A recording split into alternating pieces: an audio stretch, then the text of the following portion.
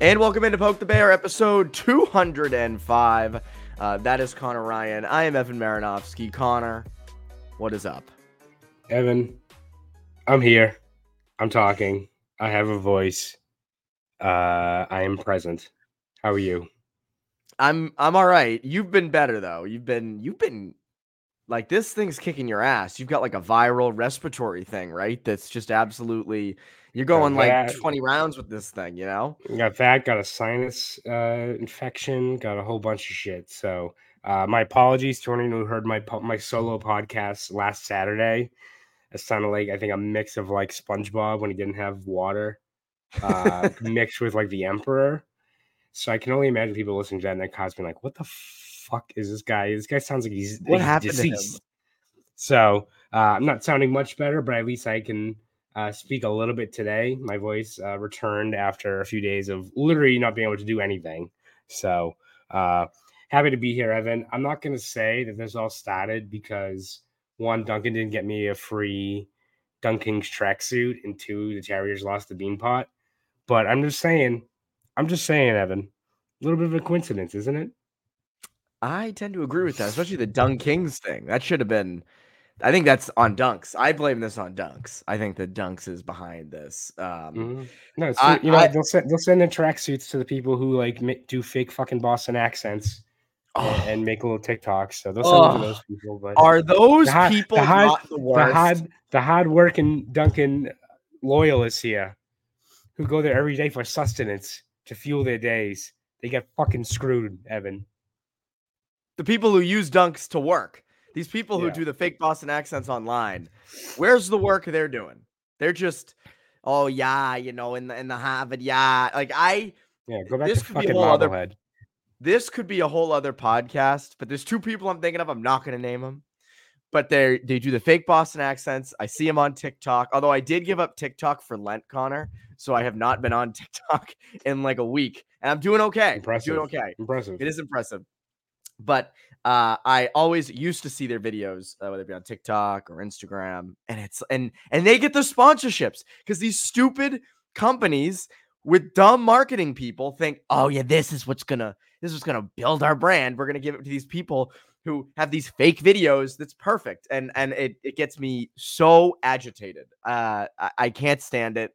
The fake influencer thing, the fake Boston accent thing. These people suck. I don't like them. And you should be the one getting the Duncan sponsorship, not them. So that's where I stand. You're a good friend. I try, and I also hate those people so much. Also bad. Yeah, like there are very few things that get me to like really, get agitated. That's one of them.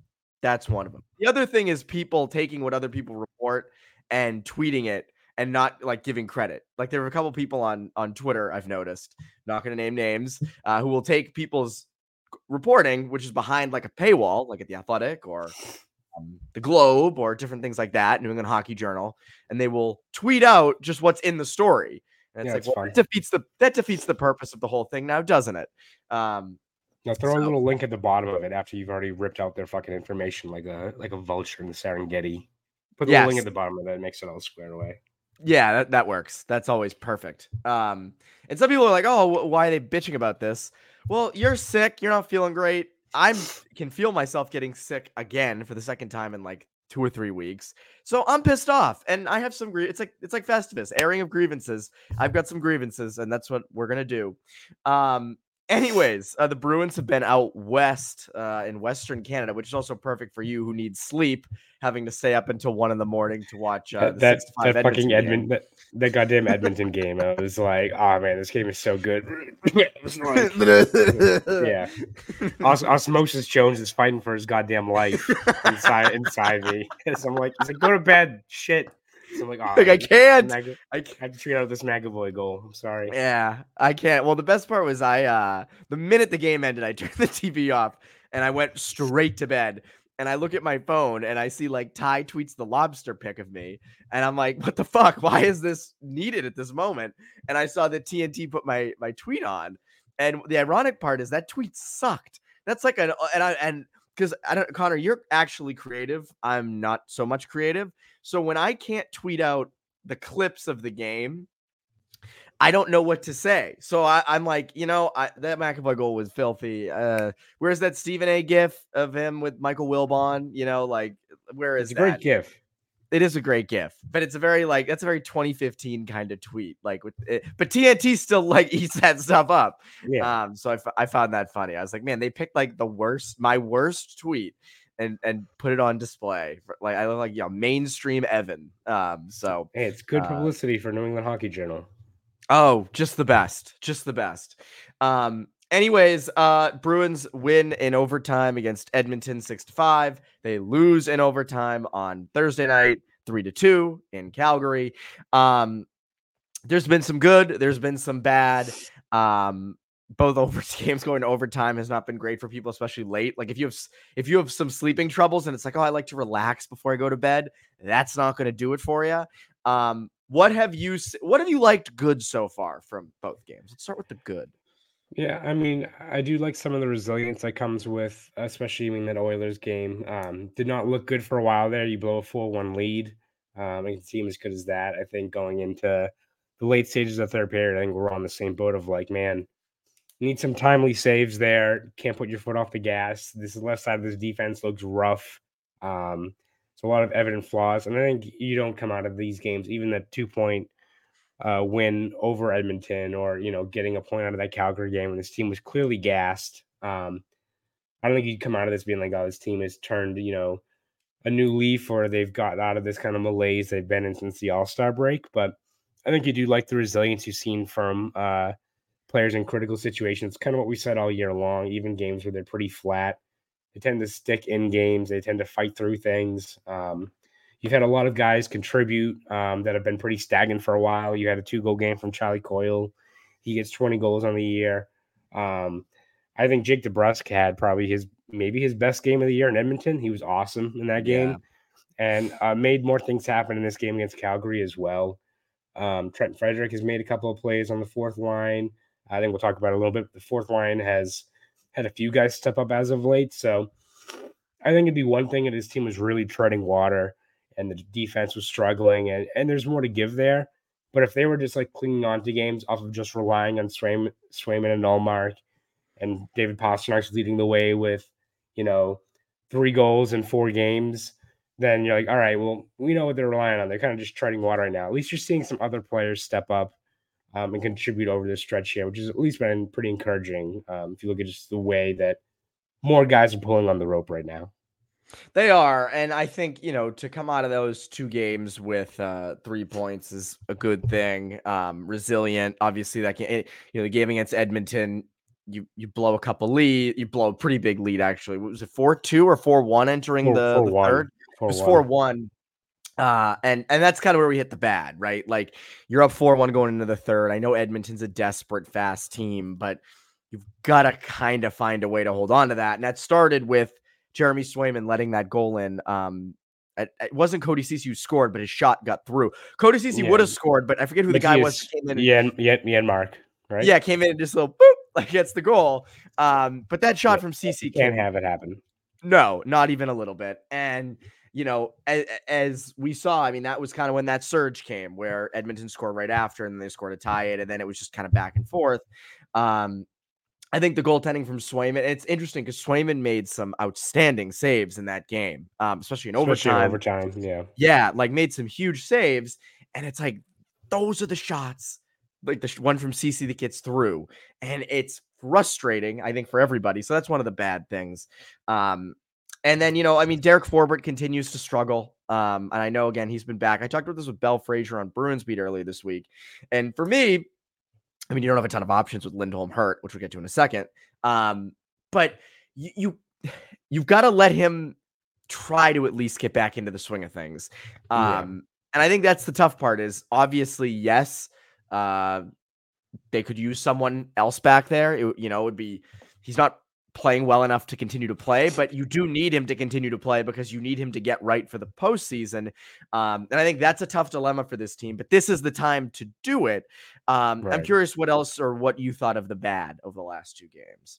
Yeah, I mean, definitely in the goaltending with Swayman, that is something that has to get shored up. And it's frustrating, right? Because as we said, he had some great saves in overtime, but when you're playing a team like Edmonton that's so dangerous up front, or like hell, like look, let's say you get to the playoffs and you play against Toronto, a really explosive team, you're controlling play, then you let in a softie.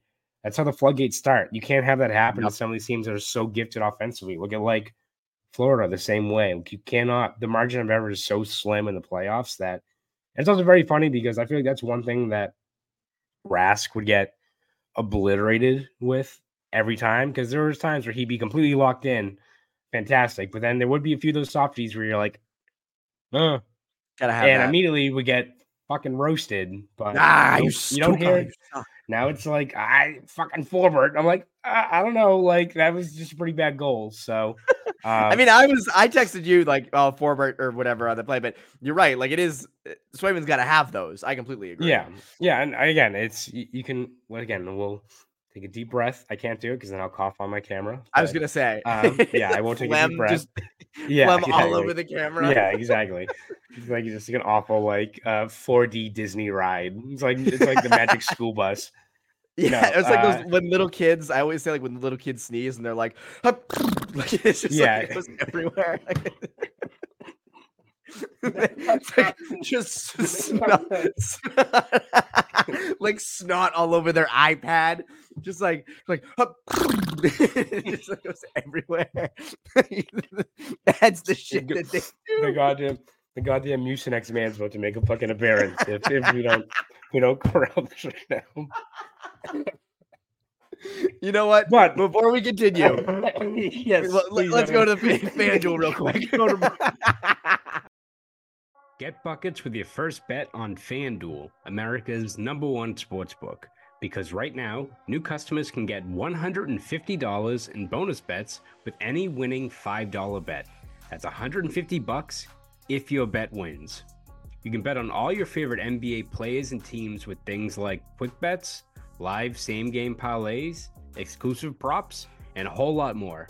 And really, that's the best part about FanDuel, is that you can bet on anything. You want to place a bet on how many home runs Rafael Devers is going to hit this year? Be my guest. Maybe how many goals David Pastrnak is going to score against the Maple Leafs later on this season. Go for it. You can really do it all with pretty much any sport out there. Even with the NFL season done, the opportunities are endless. So bet now on an app that's safe, secure, and super easy to use. And the best part of all is you get paid instantly. Just visit FanDuel.com/Boston and shoot your shot. FanDuel, official sportsbook partner of the NBA. 21 plus and present in Mass. First online real money wager only. $10 first deposit required. Bonus issued as non-withdrawable bonus bets that expire 7 days after receipt. Restrictions apply. See terms at sportsbook.fanduel.com. Gambling problem? Hope is here. Go to gamblinghelplinema.org or call 800-327-5050 for 24/7 support. Play it smart from the start. Go to GameSenseMA.com or call 1-800-GAM-1234. All right, we're composed now. We're good. I'm back. Get it out of us. That was good timing by me on that commercial. Yes. Shout out FanDuel. Shout out FanDuel for saving my life. Literally. Anywho, so yeah, Swayman's got to be better. You know what's interesting, and this is just an observation I've had. I saw some people tweeting about it after the Calgary game. That Pastrnak play that he had the 2-on-0 with McAvoy. Pastrnak is so skilled that he makes those kinds of play.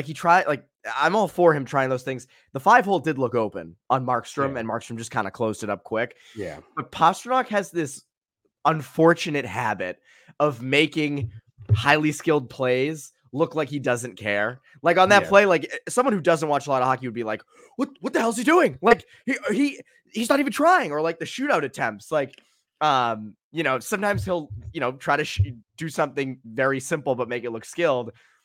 Or skilled and make it look simple. So it looks like he's doing nothing if it doesn't go in. And people are like, wait, what's he doing? Like, does he even care? And it's like, no, he's trying to do something like, unique.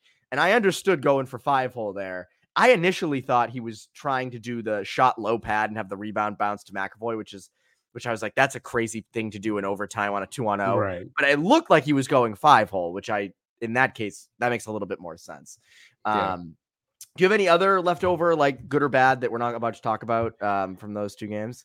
I mean, I think that's probably sums it up, right? I mean, I think it's at least encouraging. You're seeing more guys getting involved. You're seeing, I mean, Montgomery has completely put those lines in a blender once again. So it's hard to really glean like which line's getting chemistry, which one we're seeing as maybe something they can build off of going forward. But I think that you're seeing more guys contribute, at least is encouraging, is you're trying to get more guys building their game. If everyone's building their game, their own individual game, and playing at a high level, results are going to play out. If DeBrus keeps on playing like that, if Frederick keeps on playing in the bottom six like that, if Coyle's, getting his scoring touch back, it's all going to lead to better results across the board for this team moving forward. It is. I completely agree. Hampus Lindholm, though, went down with an injury prior to this trip on a weird play. Kind of goes down, and, it sounds like it's going to be week to week with him. No surgery required. This comes at a bad time, though, because you got the trade deadline coming up soon. And, Lindholm has had his ups and downs this year. You don't need him. Last year, I remember in the playoffs, he had a little bit of a foot injury. And it sort of completely messed with him. He still doesn't look completely right. Now he has something else, it looks like. And this could kind of force their hand when it comes to the deadline.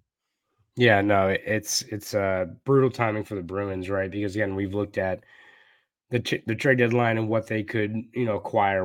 I think we've all agreed that we're looking more at marginal upgrades, the stuff further down the lineup that I think can be useful, whether it's another fourth line kind of tone setting player, a third pairing physical kind of player that can, keep skaters out of grade AI as well, add a little bit more punishment out there. Like, I think they could use those things, but now you're all of a sudden in a spot where, all right, do they need to be in the Hannafin sweepstakes? And I think in a perfect world, the Bruins aren't, relinquishing assets and doing cap gymnastics right now to bring him in when they could ideally wait until the offseason to just throw a contract at him, right? Now, they may not be in that situation because there might be an actual need if Lindholm's not ready because and it creates its own set of pros and cons, right? Like, obviously, this team is better with Noah Hannafin here, but when you look at what the cost is to get him via trade, where you'd have to give up a 2025 first, maybe one of Lorai or Patra.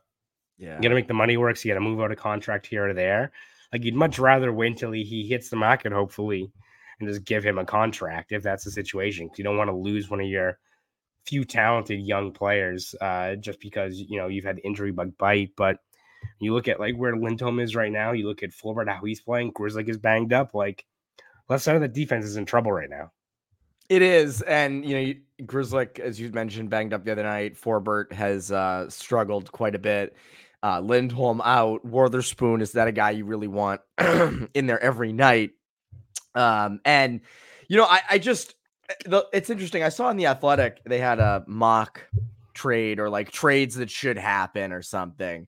And Patra was involved in their projected trade for Hannafin. And I find the Patra stuff interesting because Sweeney's, when Patra went down for the season, Sweeney issued a statement, and I don't have it in front of me, but it basically said something along the lines of, we view him as someone who's going to be around here a long time, and someone we really value. I have a tough time thinking they're going to just ship him off, especially when you could potentially get Hannafin in the offseason. I know Hannafin wants to get the most amount of money he possibly can, but I don't know. I don't see the need at this moment to go fully all in for Hannafin.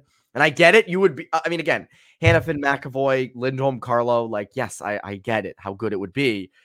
Long term, is that the best thing to give up assets to get that when you could potentially get that in free agency? But we'll discuss that a little bit more in a second. First, a quick word from our friends over at Factor Meals. So what we are seeing in terms of the Bruins and their deadline plan, we've said for a long time, probably going to be out on the top guys, whether it be Hannafin or anybody else, but they're going to have to be buyers. I don't think they can stand pat. I don't think they can do nothing. They will at least have to do something. And I think it goes along the lines of what we've been saying now for a couple of weeks. And that, it's the only difference with these injuries to the left side of the defense. The only change is that now we know for a fact they need depth on D. For a long time, it was a little bit of a debate of, do they need a forward? They need a defenseman. Now it's like, you could use both. you should get both. But priority one is getting some depth on the back end for sure. Yeah. And I think it also goes into like I did a pros and cons story today for Boston.com looking at Hannafin, and like one of the cons is like, all right, if you're going all in on Hannafin, and listen, like Hannafin's great. He's 27, 6'3", kind of like Lindholm, right? Like can move the puck, can generate offense, can do a little bit of everything. He's very talented. He's not necessarily like a bruising guy back there. Like he kills plays with like, positioning, stick work, first pass. He's not like separating the puck from a player by smashing them into the boards or anything.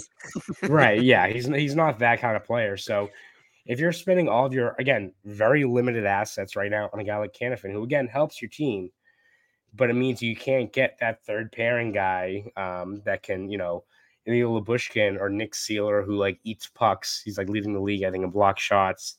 Or even like, maybe he's more of like a second pairing guy, like Jacob Middleton, right? Like a guy who's a little bit more of a physical player. You won't have the assets to get those guys, or like a Brendan Duhaime or someone else on the fourth line for spending all of them on just to get a guy like Hannafin. Like the best case scenario, if the Bruins are trying to like, go you swing for the fences, I mean, without involving Hannafin, like maybe it's you get like Duhaime and Middleton from Minnesota, which would probably cost a lot, and then you sign Hannafin in the offseason. Like that would be like all of a sudden you've got Hannafin with like a third pairing stalwart like Middleton. Then you're cooking moving forward, right? But again, this has to have a lot go your way. Need Hannafin to land in a spot where he doesn't want to sign there long term, because that's also the risk you run. It's kind of like the Ryan McDonough thing, right? Where it's like, remember in 2018, the Bruins, were linked to him, but it's like, oh, fuck, we don't want to give up the Brust. We don't want to give up these guys we really like. And then McDonough goes to the Lightning and becomes a stalwart of two, cup-winning teams. It's like, well, don't want Hannafin right now just because we'd rather sign him for agency. Well, what if he goes to the Panthers? What if he goes to Tampa Bay? He's like, well, back in the States, in Florida, I was gonna two say pretty good winning franchises. Like I can live down here, visit family every once in a while. It's a quick direct flight between Fort Lauderdale and Boston. It's not too bad. Then all of a sudden you're a Bruins fan. You're like, it's not great. I was gonna say that's the fear, is that as much as he might want to sign here, you get to Florida. It's good franchises. The Panthers are on the up and up. That's like an encouraging organization. The Lightning have won a bunch. They're really nice areas to live. Players want to go there. Matthew Tkachuk did that. Yep. Like old friend from Calgary. Old friend. Like you worry about that, and then again, that's an Atlantic Division team that could have it over you. So, that's an interesting point. I agree with you. That is something to think about. We'll talk a lot more about the deadline in the coming days, weeks. I know you're doing another podcast with Ty Anderson on kind of deadline stuff. So I don't want to get all up in that because I know we're going to be talking about that a lot more as the weeks and days go along. Fourth line, though, pleasant surprise. I know he's not on the fourth line, but he's been on it in the past couple games. Anthony Richard, how about that saucer pass to Charlie Coyle? That was nifty. I like that. But Brazo's been an interesting addition. Big guy, creates space, no problem going to the net. Like, I like it. And again, I don't know if you found, and Jesper Boquist too has been kind of revitalized. He's had chances. He went in the shootout the other night. Which is, but it is encouraging because I don't think you found the set trio yet. And obviously there's injuries and things like that. But Brazo seems interesting. Boquist has been interesting. Richard has been interesting. They play with some speed and some physicality. I think it's at the very least, it's trending in the right direction. Yeah, I think that's the best way to put it, is trending in the right direction, because it's still a fourth line that he said they haven't found a set trio. I think they're still trying to find their overall identity of what that line is. And when you like look at guys like Boquist or Richard and where they are, like are they just like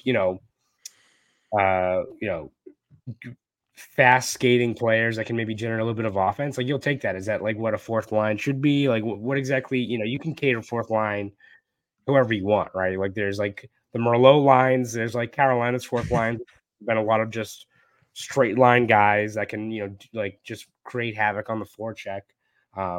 Bruins have a lot of guys they can turn to kind of fill out different spots there. And like, again, The whole thing with Brazo is that he's, known for being a pretty good scorer in the AHL, big body, not like a power forward, I would say. Like, I wouldn't view him as this guy that's going to be, the next Tom Wilson or anything like that. And his skating has been something that's been knocked, but puts himself in great ice. Every time he takes a shot, it's like within 5 feet of the net.